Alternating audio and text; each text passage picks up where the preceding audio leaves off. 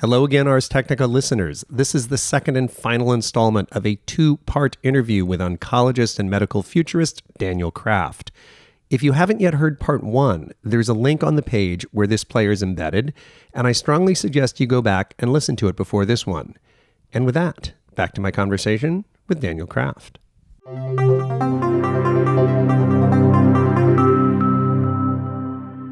Let's talk about continuous blood pressure monitoring. Well, we know that high blood pressure, hypertension, about a third of Americans have it. Less than half of these hypertension patients have it well controlled. And when your blood pressure is too high, it gives you significantly higher risks for heart attack and stroke and kidney problems and eye problems. And generally, we measure that once a year. Yeah, with a 100-plus-year-old squeezing your wrist, which may or may not be accurate depending on how it's done. Even if you have hypertension, you measure at the same time every day, that's not necessarily accurate. It's going to change the phases of the day and your stress level and how much coffee you might have had, lots of elements. What we want is a technology like a patch or something on our watch that will seamlessly track our blood pressure in the background. And there's several companies working on approaches, kind of like a little radar, one local one called Blumio and a couple others, where essentially a radar that looks at your arteries and can pick up systolic and diastolic blood pressure. Just from a wristband. This one's on your upper wrist. That if we can get a handle on that, we can then potentially really tweak your medications and maybe your exercise regimen and really understand that, wow, in the afternoons you're really running high. We need to tweak your medication in the morning. Once we get good at parsing the data, which we're not yet, that should be highly predictive of stroke and heart attacks and things like that. Right. And any of your listeners who may have hypertension or a family member does, go to an Apple store or online and buy a connected blood pressure cuff. You can connect that to your smartphone. Start catalyzing the future of healthcare. If you have a healthcare problem, there's quite a few technologies already out there. Some are FDA approved. Some are, consumer devices. In fact, in the next month or so, I'm launching a new website called digital.health, which will be a place for anyone to find the technologies that exist today and have a sort of a digital pharmacopoeia, what a clinician could prescribe to a patient. Now, one of the things that you've talked about is voice as a biomarker. Mm-hmm. What might that indicate? There are several companies. I'm actually an advisor to one called Beyond Verbal, and there's an app you can try called Moody's, which is for fun, but listens to your voice in real time and gives you a ping on your emotional state. Are you passionate? Are you happy? Are you depressed? Are you maybe trying to hide something? And that can give you a touch of point of your emotional state. And imagine your phone is listening to you, or your Amazon Alexa or Google Home. Yeah, it's amazing to me how many people are comfortable being listened to 24 hours a day by Google and Amazon. Let's assume that their voice is part of constant monitoring. Would that be something that would be then correlated in ways that we can't even guess with blood pressure and heart and that kind of thing, and then become predictive of a bad mental state or depression? Yeah, well, speaking of depression, one of the huge issues in health and medicine today is mental health. We still don't have much data or biomarkers on mental health. It's a huge component of costs, from depression to schizophrenia to PTSD. Now, with some voice, you can tell whether someone might be going from depressed and talking slowly to being manic or schizophrenic. So these could be early indicators if somebody's about to go through a depressive era or early indicators, bipolarity, or And now we're seeing companies build platforms to integrate your voice, your movement, what your texting is, what your Instagram filters might be, to predict who might be getting, let's say, depressed. Let's say someone is manic depressive. They may swing between one or the other. You might want to see that early swing and change your medications earlier, or call your psychological support team, or point them to a chat bot that can give them some support, or a televisit. Part of the future of healthcare is a lot more of this telemedicine where you can do virtual visits with a real psychologist or maybe an avatar version. This company, Beyond Verbal and Mayo Clinic, studied patients with heart disease and voice changes when you're starting to develop heart disease. Really? It could be indicative of incipient heart disease? Yes. What element of the voice changes? The tone or the raggedness or breathlessness? Or Well, you can hear someone who's got a bad cold, for example, or someone might have heart disease if they get some fluid in their lungs. That's going to change the tonality of their voice, and they've been able to pick up those distinct changes. There's also elements of voice that might predict neurologic disorders like Parkinson's. And again, it's the correlation of that. As you're talking, I'm thinking like, you've got the voice coming in, but you have that continuous blood pressure and heart information. And it's suddenly all those together going through a machine learning algorithm, kind of like the one we saw with the eye scan. Now you start seeing how, I could point very strongly at like heart trouble in 9 months, which is a lot better than finding out you had heart trouble 9 seconds ago. Exactly. Another piece that's so important is sleep. Sleep changes. Well, your quality of sleep impacts your risk for obesity, heart disease, depression. Sleep changes can be detected with a simple mattress sensor, or the ring I'm wearing out of Finland. Yeah, tell us about your ring. Oh, this is a fun device I got in Finland, a company called Aura. Basically a quantified self-device on your finger that tracks heart rate, tracks motion, temperature, steps, but is very good at giving you a very quantified sleep and a sleep score. How does a ring know when you're in deep sleep? What does it detect and crunching together? There are certain patterns in your heart rate variability, movement. Like when you're in deep sleep, you're very still. You're almost paralyzed. When you're in REM sleep and your eyes are moving, your heart rate's a little higher. This can pick up and estimate your respiratory rate. And it can build you not a perfect map, but it gives you your total time of sleep, time in deep, light, and beyond. And as we crowdsource this, I can now take my Fitbit, for example, go onto the app there, look at my sleep score and my components of sleep and compare that to other people my age and sex and compare it to my history for the last month. So I can get a bit of guidance. If I realize that, wow, I'm really only sleeping 5 hours a night, I might want to get to bed earlier. If I notice that I'm waking up 60 times at night and even realize it, I might have sleep apnea. Right. That is something that's very underdiagnosed. So you can do a whole sleep lab at home now. Yeah. Not the full-on hospital version, but 80% of what you would get that can help pick up and hopefully be proactive for a whole set of diseases. Again, it's like the correlations that get interesting. It might become determined very quickly that, wow, when people have 5 hours of sleep, it kind of disrupts their cardio patterns the next day. Except for this person who's really, really robust. Is there something we should be looking at in this subset of people who don't get disrupted? Or maybe this person is getting hyper disruptive. They get 5 hours of sleep as opposed to their normal 8. Their heart rate goes up by 20 beats. And what that has correlated to in the past is this third thing that we can't even guess at. It is really the correlation of multiple indicators that we wouldn't even know were necessarily cross-related. Combining it with looking at hundreds of thousands, millions of people, as opposed to the tiny handful in the Framingham study, that it gets kind of intriguing. Another thing that you've talked about as a potential biomarker is breath. Sure. Well, one of the early Shark Tank success companies, I'm holding one of their prototypes, is Breathometer that will track blood alcohol, but one of their versions will actually track the molecules in your breath. And the marketing was you're going to go on a date, you might want to see if you have bad breath or not. But we now also know that molecules from your bloodstream are exuded in your breath and can be indicative of early cancer. Someone with lung cancer has a different molecular profile that can be picked up from breath. And not just one breath. You can now breathe into a device and capture 5 minutes of breath, which is a lot in terms of analysis. And this is still research phase, correct? Or Well, is it? It's moving to reality. Across the gate here at NASA Research Park, they have an early nano nose. You may recall that some dogs can be trained to sniff out cancer. Yeah. They've now applied that approach to what are the molecules that are the fingerprint of an early cancer. There's a company out of the United Kingdom and Ireland called Alstone Biomedical, already in clinical trials, taking breath and hopefully picking up early lung cancer and maybe even colon cancer or metabolic diseases, because disease like diabetes will show up in your breath with ketones and other molecules. So breath is a biomarker. So we can talk about sweat. There are folks developing sensors and patches that will measure the molecules of sweat. Now, that might be interesting if you're running a marathon and want to optimize your hydration. It might be helpful if you have heart disease or renal failure to pick up your sweat molecules and tweak your potassium regimen, for example. Or it might be helpful if you never want to get heart disease or renal failure. I'm going back to your theme about healthcare versus sick care. Anybody who goes into renal failure or heart disease is probably going to have very, very distinctive sweat. But the interesting question is, were there warnings in their sweat that simply couldn't have been picked up because it was 1997 and we weren't doing that kind of thing 3 years before the problem came on? And there's also things that we all have in our homes. You and I both saw a talk at TED not long ago about Wi-Fi. Using your home Wi-Fi as a health monitoring device. Wi-Fi now has been published by MIT, can pick up the vital signs of up to 10 people in the same room, and now can even track sleep patterns and movement. Now, vital signs, is it breath or is it also even heart rate? They're doing heart rate, respiratory rate, and motion. So 10 people off of a standard Wi-Fi router. Maybe a little bit of a special Wi-Fi router. Yeah, don't quote me on what exact element on the they have. specialness of the Wi-Fi, yeah. But we're entering an age when you're just going to walk into your house or any setting, it's going to know it's you or your wife or a friend. You'll start to potentially pull out your respiratory rate, your heart rate, your motion. So we're going to be exuding our digital health exhaust 24/7. There's a dark side to that. What if your insurance company says, hey, you really haven't been moving much and you haven't been doing exercise, we're going to raise your premium.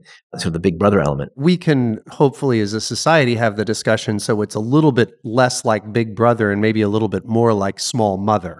I mean, if my insurance company is doing something that's conceptually creepy, but actually adds 7 years to the end of my life, not because they love me, but because they want to save money and I get to live an extra 7 years, I'm fine with that. Our moms all nudged us to do things that we didn't want to do because they were good for us. There can be ways that even the things that are at least conceptually creepy turn out to be highly beneficial. And it's funny, I saw something, Huggies diapers, terrible name, Tweet Pee. Diapers tweet when the kid needs a change. But okay, I could see why that would be beneficial. But to get to the last biomarker, our toilets will probably at some point become chemical labs as well, because anything that drops out of our body has got a lot of data that could be radiating out of it, right? Bingo. Your input you can measure. There's now little handheld spectrophotometers that can analyze your food and tell whether it might have peanuts in it or gluten if you have an allergy, or maybe even count the calories. Your food. Oh, interesting. Right? So what's going into your body? Quantified food. The number one drug, there's a quote from Hippocrates, let food be thy medicine. Yeah. So with food, what's interesting there is all these fad diets, high fat, low carb, high protein. It's very confusing. Number one, you can measure your input with some devices. Yes. Even your smart AI camera is going to look at your breakfast and know what's in it. And then you can measure output. And TweetPea is a small example. Even just take something as simple as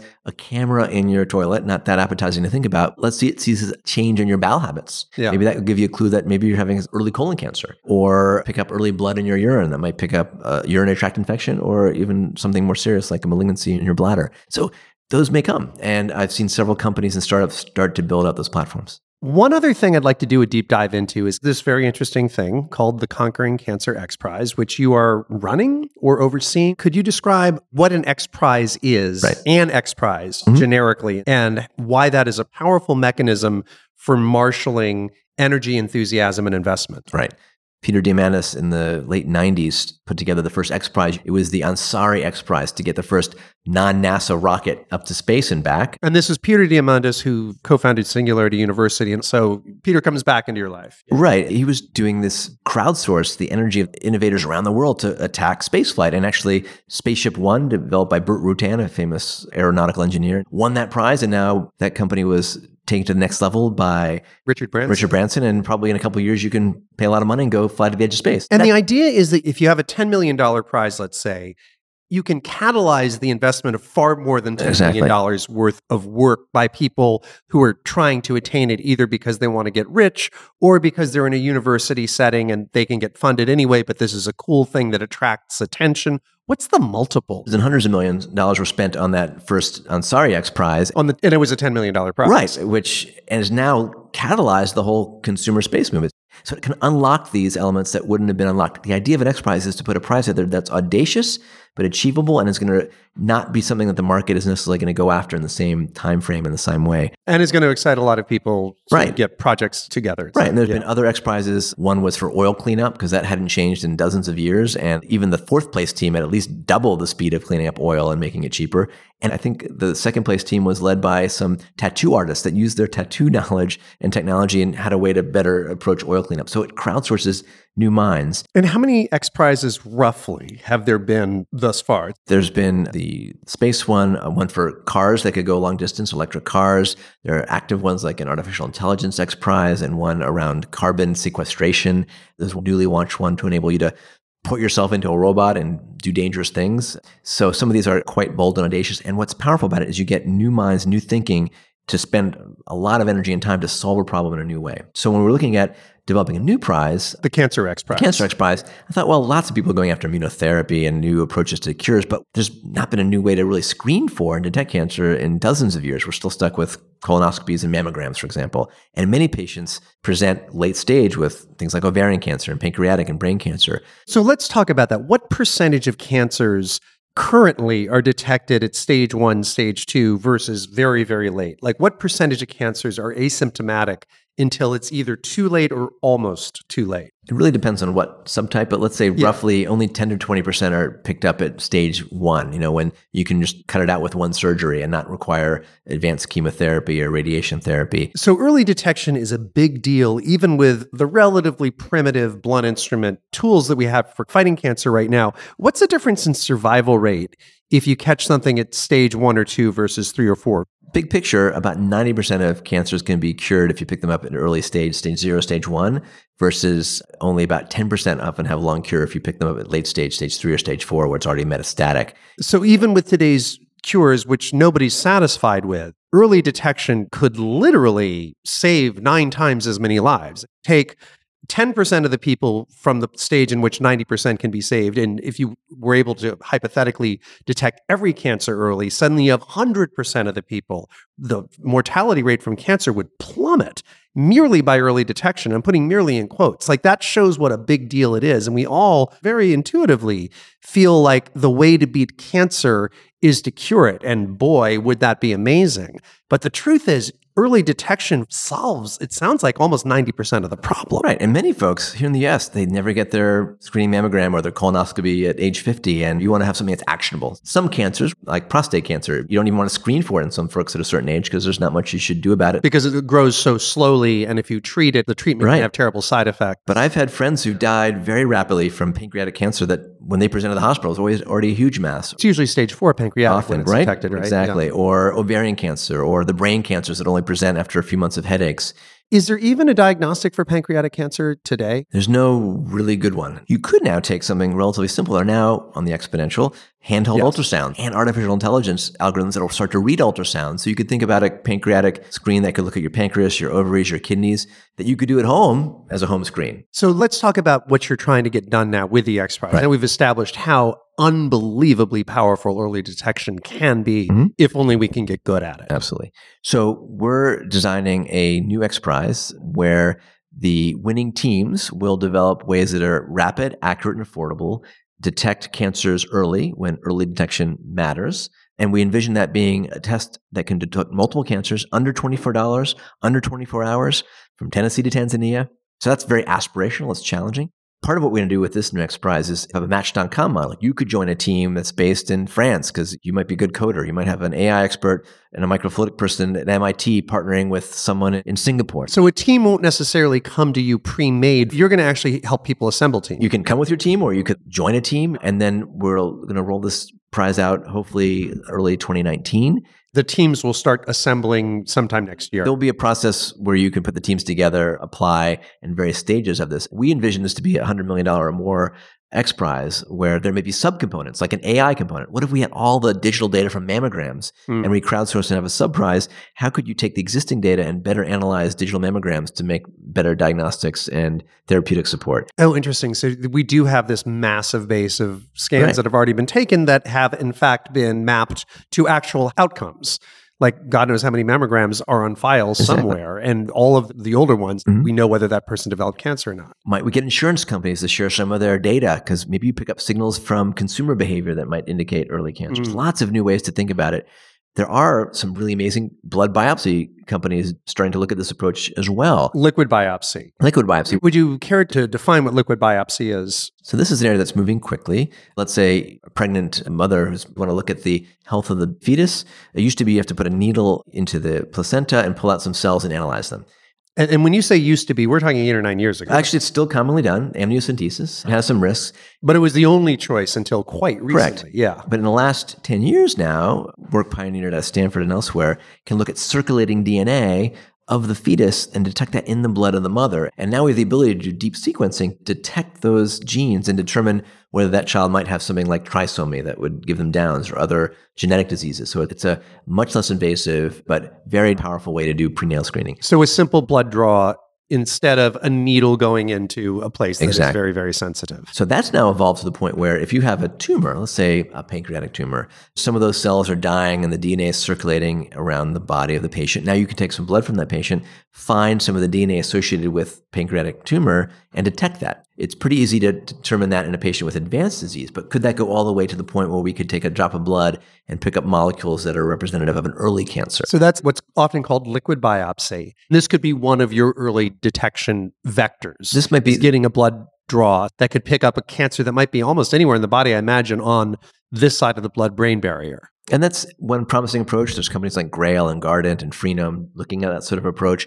But I still think, from my understanding, talking to them, it's still several $1,000s and not something that's going to be globally available or super rapid and cheap. But maybe this prize can help those companies tweak their forward or combine with others, or companies doing breath, or folks developing AI sensors and ultrasound. And I imagine that the winning teams won't just have any one blood test or one sensor. It may be some combination of a platform where you can literally walk into a booth that may take some urine, some blood, some breath, put on a hat to look at your brain, in 5 or 10 minutes, give you a nice scan and call you all clear or indicate that there's a next step to go to work something up. But I think by catalyzing new thinking, even if we change the pathway of early detection by a year or two, that's going to save tens of thousands of lives. Oh, tens of millions even, right? And hopefully bring this to many parts of the world with no access to screening. And then hopefully if you are in Tanzania and you pick up early breast cancer or ovarian, we can now bring some technologies that were only available in the West and democratize that. And we want this to be the all-in prize. You could support this with a crowdsourced $1 and your organization could put in millions. And you already have a first sponsor, correct? We have support from the American Cancer Society as an anchor.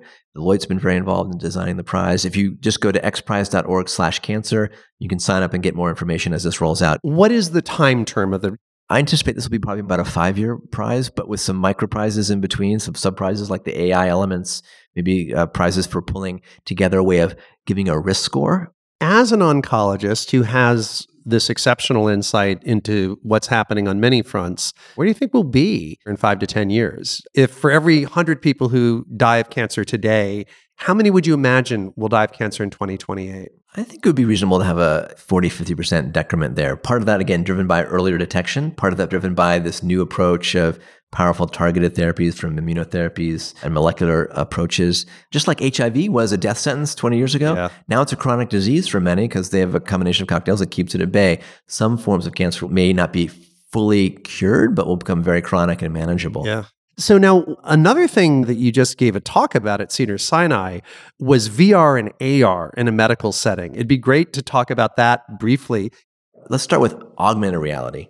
There are now platforms where I can now pull up the patient data, maybe your lab information. It might coach me to ask you certain questions. It now is enabling me to scribe, and someone can be recording the data from this, so I'm not spending so much time taking notes. But now I can potentially layer data through things like the Microsoft HoloLens, where I can virtually see data about you overlaid on your body. So let's take an example of a spine surgery.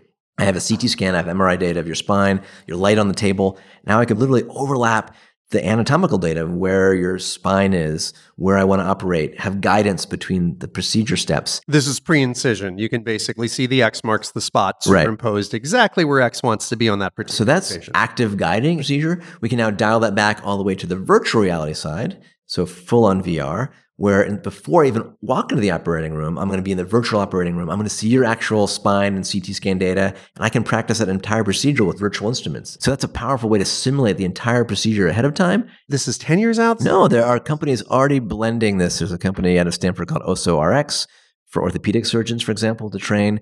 There's a company out of Israel called Augmetics, which is layering augmented reality data overlapping when you see the patient on the table. And also, in terms of training, you were part of this very interesting procedure that happened in London, right? Yeah. So the training idea here is that there's not enough surgeons in many parts of the world, and many of the specialists may not be in a remote area.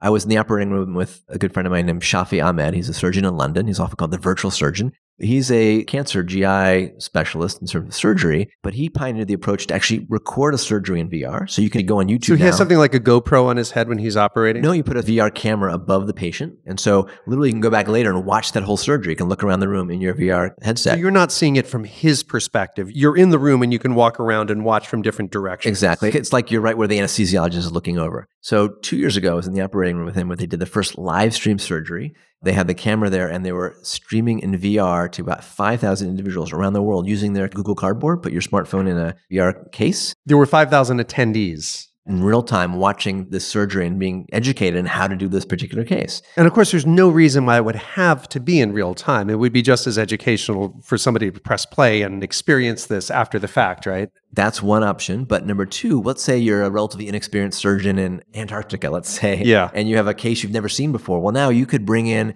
a virtual mentor watching with you in real time. There's another startup called Proximy, which is pioneering, even using an iPad or things like HoloLens and Google Glass to mentor and have someone over your shoulder virtually coaching you. Sort of social VR meets mentoring, meets training. Telementoring, I think, was a term you used. Telementoring, or again, recorded surgeries and other procedures that can be done in asynchronous ways. And then the final part of that's getting super interesting is virtual and augmented reality is therapy. I think most people know the game Pokemon Go. You know, it's an augmented reality game on your smartphone. You could collect badges and points. That got a lot of people out and moving. Like people walk billions of more steps than they would have otherwise collectively. So it actually had a lot of health applications. That's kind of augmented reality. Some people do versions of that when they're running on a treadmill and they're racing people virtually. But we're now seeing virtual reality move to actual therapeutics. Someone with a bad pain situation, let's say they've had a burn and they're in the burn unit getting painful debridements. This is a hypothetical, or this is something? This is today. What's the company behind it, and where's it happening? Academic groups out of Stanford, out of Cedars-Sinai, out of Seattle. I think it's called Snow World, where you put on the VR headset and you're in Antarctica. The patient is suffering from burns. And they're seeing a bunch of penguins and snow falling, and they're throwing snowballs at the penguins, and they actually feel virtually cold. And it turns out these patients need less than half of the amount of opiates than they would normally. Literally. Just being in this VR environment. In this virtual cold environment. So that's one of the early approaches and for managing opiates or pain needs to help rewire your brain. It's being used with folks with PTSD to put them back in potentially scary environments, maybe even blending that with other drugs like psilocybin and MDMA. We heard about in a very recent episode. Exactly. Yes. So blending of modalities. So I just got my Oculus Go the other day, $200 device. I can now fly on an airplane and be in a virtual environment. If your Twitter feed is to be believed, you actually did that. Felt a bit nerdy. But you couldn't see anybody judging you for being nerdy. You could just hit the mute judgment button, and all those people staring at you for being nerdy, you can't see them. What do you care? See no evil, speak no evil. Yeah. Another study that was done at Stanford, let's say there's an 8-year-old kid has to go into the hospital for a pretty scary procedure. You can now take that child at home before they ever go into the hospital, put them in the VR. They can see the pre-op room. They can see the OR, their post-op. They can understand the surgery. It definitely reduced stress and anxiety in kids. And now it's being done in adults in hospital settings. They're stuck in the hospital. Let's say they might be in there for a month or two. They can now virtually be almost anywhere in the world, visit their friends, the classroom, have social VR. This has even been used in hospice care for folks in their last days, but they can put on the Oculus or other VR type headset, visit places from their past, interact with friends and family. So it's going to be a very powerful modality, and it's getting cheap and available. And we're just starting to see the applications for therapy, training, and beyond. Yeah, the augmented reality as well. I would imagine having access to a patient's vital signs while you're operating on them without having to look up, having the equivalent of what a mechanic would see when they're looking at a complex environment inside like a Boeing jet engine. The human body's pretty darn complex as well. To have those kinds of heads-up elements available through AR as well is just something that could be very powerful. So here's an example. Laparoscopic surgery. You're trying to take out the gallbladder. Laparoscopic, for those who don't know. This little belly button surgery. You're putting a little camera and some instruments through small incisions in the belly. So instead of opening up the patient and cutting out the gallbladder the old-fashioned way, you do it in a very minimally invasive way. You need the access to the visuals that are coming out of the system that's gone inside. Today, it's basic visuals, but the next layer, the AI and machine learning can look at that picture and say, well, this is the gallbladder. Here's the blood vessel. Here's the hidden nerve. Here's the tumor behind that, which you can't see. And we're going to start to learn in real time to mentor that surgeon through that case. And here's the dangerous part. And by the way, the anatomy is a little different in this patient. So we're going to blend AR and AI and coaching and big data and crowdsourcing of maybe millions of videos of a laparoscopic surgery to dramatically improve outcomes and de-skill that so that all these healthcare technologies can eventually bring healthcare to folks who don't have access today, can take a nurse in a rural village in a remote mountain region where there's almost no medical care and upskill them to be as good as an experienced cardiologist or maybe proceduralist, bring in the care when they need it through telehealth and mentoring or a drone that can drop off the drugs or blood products. So it's this combination of things. AR, VR is a great example of convergence. And also, by the way, can be used to leverage behavior change. You may know all your steps in your sleep and your diet, but unless you can change behavior, and we're seeing now augmented reality give you a AR coach, psychologist. There's a platform out of USC that have basically built an avatar of a psychologist. They can watch the patient talking, their eye gaze, their voice, and respond appropriately. And they're blending that with actual care to, let's say, former military folks deal with PTSD in a very effective way that's showing its promise. You don't seem very excited about this for some reason. I'm joking. When I first saw your TED Talk on the main stage, it was 2011? 2011, yeah. How time flies. Your enthusiasm about it is both infectious and also reassuring because I assume you know a thing or 10 about healthcare, and the fact that you're optimistic and enthused like this is an incredibly positive thing. I want to be careful not to overhype things. Part of what I like to do is to help catalyze innovators, patients, doctors, nurses, systems to see the potential of what's already here and what's coming and catalyze its use in smarter ways to solve healthcare pain points. Something we catalyzed at Exponential Medicine. We had the head of innovation from the National Health Service in England come first a participant, then his faculty, and he got inspired to like, National Health System has some amazing doctors there, but they're getting burnt out. Yeah. He went and started a new program, health entrepreneurship for clinicians there. There are now like 300 young medics, as they call them, entrepreneurs, now leveraging NHS data and platforms that is going to catalyze a whole new set of tools. NHS, which is, for those who don't know, that's the National Health Service in the United Kingdom. They have amazing data. Kaiser has amazing data because they have so many patients. They have some really, really good research docs, and occasionally you hear one of them being interviewed on NPR. They just have this superpower of insight because of the number of patients that have been in the Kaiser health systems throughout the United States. And NHS, obviously, they have the entire United Kingdom. And that data access has led to very, very powerful insights. And again, using the analogy of the Framingham study, comparing that to what might be achieved with the All of Us survey, comparing to that what could be achieved with just the exhaust coming from all these different devices, it's kind of amazing what could result from this. And particularly because we do have the machine learning tools as evidenced by that amazing retina work that we talked about earlier. And that's just the tip of the iceberg of what can be done. Really, truly amazing things can arise from all this. Well, thank you very much for putting me in such a fabulous mood, and hopefully many of our listeners as well. Thanks so much for having me. That was fun. Thanks. Alrighty.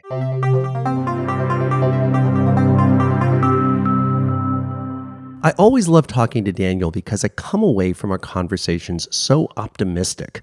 And this was a particularly special one because it came with a built-in field trip. That after the conversation, we spent a bunch of time crawling inside, under, and around those World War II vintage planes that we were talking about. These were amazing contraptions, almost like flying factories. They were so industrial and had such large crews, doing such mechanical work. There was a B-17, a B-24, a P-51, and more. At least that's what Daniel told me, and I do believe him because the man does know his World War II era warbirds. Apparently, this particular fleet of planes comes to Moffett Field every year, Moffett Field being the airstrip that's contained within that vast NASA facility where we conducted our interview. And I have to say, Daniel was, just as advertised, quite a bit like a fully grown kid around all that gear. On the other end of the age spectrum, we met a 100-year-old airman that day who had been part of a B-17 crew during World War II. The guy's name was even Orville, which when you think about it is kind of the perfect name for an aviator of his generation. We met him just as he was about to go up in a B-17 again for the first time in 70 years. And I put a few pictures of all that fun up on my website at after-on.com for those of you who are interested. Next, I have something really intriguing for the patrons backing the show at the $5 a month level or more. It pertains to the amazing contrast between the Framingham study that Daniel and I discussed, which truly revolutionized medicine in the 20th century, and the massive broad population genomics studies, which are just getting underway right now. I can't think of a better person to comment on this phenomenon than Robert Greene, who is my guest on episode 16 back in November. Robert, as many of you will remember, is an expert in personal genomics at the Broad Institute, which is affiliated with both Harvard and MIT, and is someone who was a practicing clinician for decades before he became an academic researcher. He has a truly frontline understanding for how the Framingham study shaped the science and practice of medicine over the past decades. So in my Patreon feed today, you will hear a conversation between Robert and I about Framingham and its massive successor, which just started getting underway in the last few weeks. It's called the All of Us study. All of Us will study 1 million Americans intensively for years. Unlike Framingham, which didn't collect as much as a single letter of DNA for any of its original participants, All of Us will ultimately collect full genomes for almost every participant. And rather than being paired with just a few raw numbers from biannual physical exams, this data will connect up to millions and millions of data points, many collected from the sorts of devices that Daniel and I just discussed. So please tap into my Patreon feed if you would like to hear Robert and I discuss this fascinating and timely subject. It's almost a 40-minute conversation, much less formal than the one you just heard, much less edited and prepared, but nonetheless quite intriguing. And coming up soon on this show, I have a truly intriguing interview with one of the great architects and influencers of 1960s American culture, who has been no less influential in shaping the digital culture that we're also immersed in today. And he has also teamed up with George Church, another recent guest, to resurrect some extinct species, including the woolly mammoth. That's coming up in just a couple weeks, so stay tuned in June. So, Ars Technica listeners, here we conclude the second and final installment of my interview with Daniel Kraft. I do hope you enjoyed it. If you enjoy my work, I hope you'll consider visiting my site at after-on.com or just type the words After On into your favorite podcast player and scroll through the episodes. You'll find lots of stuff about life sciences, above all genomics and synthetic biology, conversations about robotics, privacy and government hacking, cryptocurrency, astrophysics, drones, and a whole lot more. Or you could just join me here next week on Ars.